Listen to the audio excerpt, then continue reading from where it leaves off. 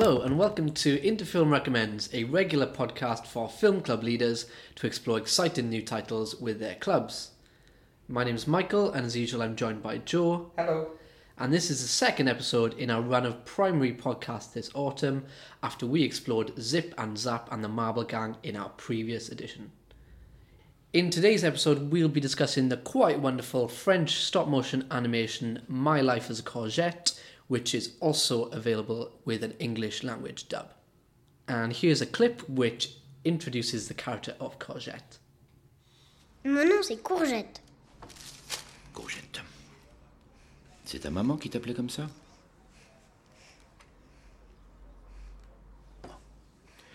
Moi, c'est Raymond. C'est ta maman qui t'appelait comme ça? Hey. My Life as a Courgette is a PG certificate. We have it as 7+ on the catalogue, and it's a touching and funny French animation about a little boy called Courgette who is taken into care. So to expand on that a little, Courgette is the 9-year-old protagonist of the film, whose real name is Icar. His mother very sadly dies at the beginning of the film, and she always called him Courgette, and after she's gone, it's something that he really wants to hold on to. The plot itself is fairly thin, and the running time is very short, making it perfect for film clubs. It's only about an hour long. So there isn't much more to say about that now, other than that he meets new friends and adjusts to his new life in a care home in this film in a really beautiful and sensitive way, and I think we're going to get on to discuss that in a minute. So let's kick off by talking a little bit about the look of the film. Why do you think the film uses these bright colours and this style of animation to tell the story? So the film has this very distinctive animation style. So it's all done in stop motion, and the characters all have these bright red noses and blue hair and long arms, and most distinctively these huge big eyes. They're something, they resemble the works of Tim Burton if you've seen something like The Nightmare Before Christmas or Corpse Bride. It's very much in that kind of style, or even something like the Peanuts cartoons. And what these eyes do is that they really kind of convey a remarkable range of emotions. So you've got joy and wonder and fear and sadness and all these kind of quite complex issues that are just told in this very visual way. I don't think a live-action film could achieve that same level of expressiveness in a manner that young people could latch onto so straightforwardly, I don't think. The characters are all made out of plasticine, which makes them feel remarkably tactile, and in many ways, I think they resemble the kind of figures that children themselves might produce if they were playing with plasticine at home, or making their own artwork. And I think what this process allows is for the film to speak really directly and honestly to children and young people about issues that are quite difficult to grasp, perhaps. So what sort of characters does Courgette meet throughout the story? How does he change them and how do they change him?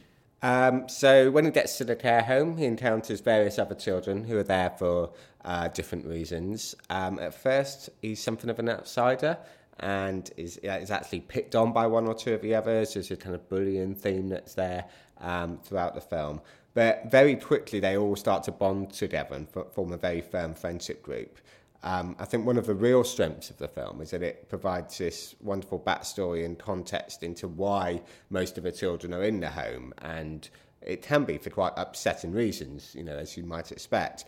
But it's always done in a way that balances not patronising the young audiences with presenting information, but also in a way that won't upset them. So, these kind of difficult issues are hinted at without being spelt out explicitly. Yeah, and you talk about there is a bullying angle, and one of the children in particular is quite unkind at the beginning to Courgette, but he also has a very rounded character and backstory, and we explore that quite fully. We do, absolutely, and that plays out with some of the other characters, particularly the adult characters as well. So Courgette is helped a lot by a guy called Raymond, who's a former police officer who kind of develops this very paternal role towards him throughout the film, and as the story plays out. But it also becomes clear that he's dealing with his own complicated past and his own emotions. And then there are people in the care home themselves, the people working there. I think Sometimes, unfortunately, in films, such figures are quite caricatured and put, as a kind of very stern villain and kind of quite imposing and frightening even. But here, it's really refreshing that they're shown as being kind and supportive and nurturing and just trying to do the best for children in these difficult situations. And I think that partly comes from the filmmaker who spent a lot of time living in a care home as part of research for this film. So we've touched a little bit about the tone of the film and the serious subject matter as well. So how does it retain this optimistic tone? So it has this real understanding of how children converse with one another, even in this kind of slightly cheeky and naughty way. So we've got a couple of references to kind of bodily parts and bodily functions, which are bound to elicit giggles from the young audience, but they feel very real. And we also see them having fun and exploring and going on adventures. There's a lovely trip to a ski resort, which kind of really captures the kind of simple pleasures of kind of building a snowman collectively and all of these kind of things. And it's just nice to see them, being kids and being inquisitive and, yes, slightly naughty, but always in a way that feels very credible. So perhaps it makes it a little risque for the very young audiences, but I think it adds real depth to the characters. So after My Life as a Courgette, where would you recommend the audiences go to next? I mentioned Céline Sciamma, the screenwriter of this film. She also wrote and directed a beautiful French film, live-action film called Tomboy, which is about a young French child having conflicts with their gender and kind of how that plays out with starting a new school, which is a really, really beautiful and very universal story. Inside Out is a very obvious one to go to after this, I think, because, again, it's dealing with that mixture of emotions, that joy and sadness and fear and all of those kind of things. And also the Studio Ghibli film, When Marnie Was There, which deals with loss in quite a similar way, I think, and kind of celebrates the power of creativity and really portrays very beautifully, the relationships that can develop across generations, particularly in difficult situations, I think. So those three would be my recommendations. Okay, great. We also have a film guide and a blog on this film, and it will also play in the Interfilm Festival under the Generation Z strand. And one more thing is that on the DVD there's a bonus feature of an Interfilm animation workshop which we carried out in the school, so do check that out as well. That's everything for today. Thank you very much for listening.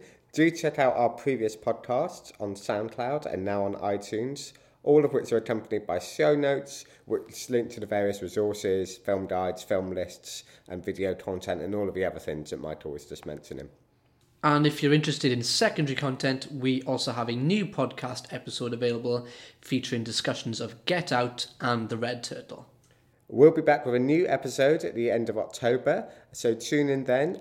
Don't forget to book for the Interfilm Festival, and we'll see you next time. Thank you very much.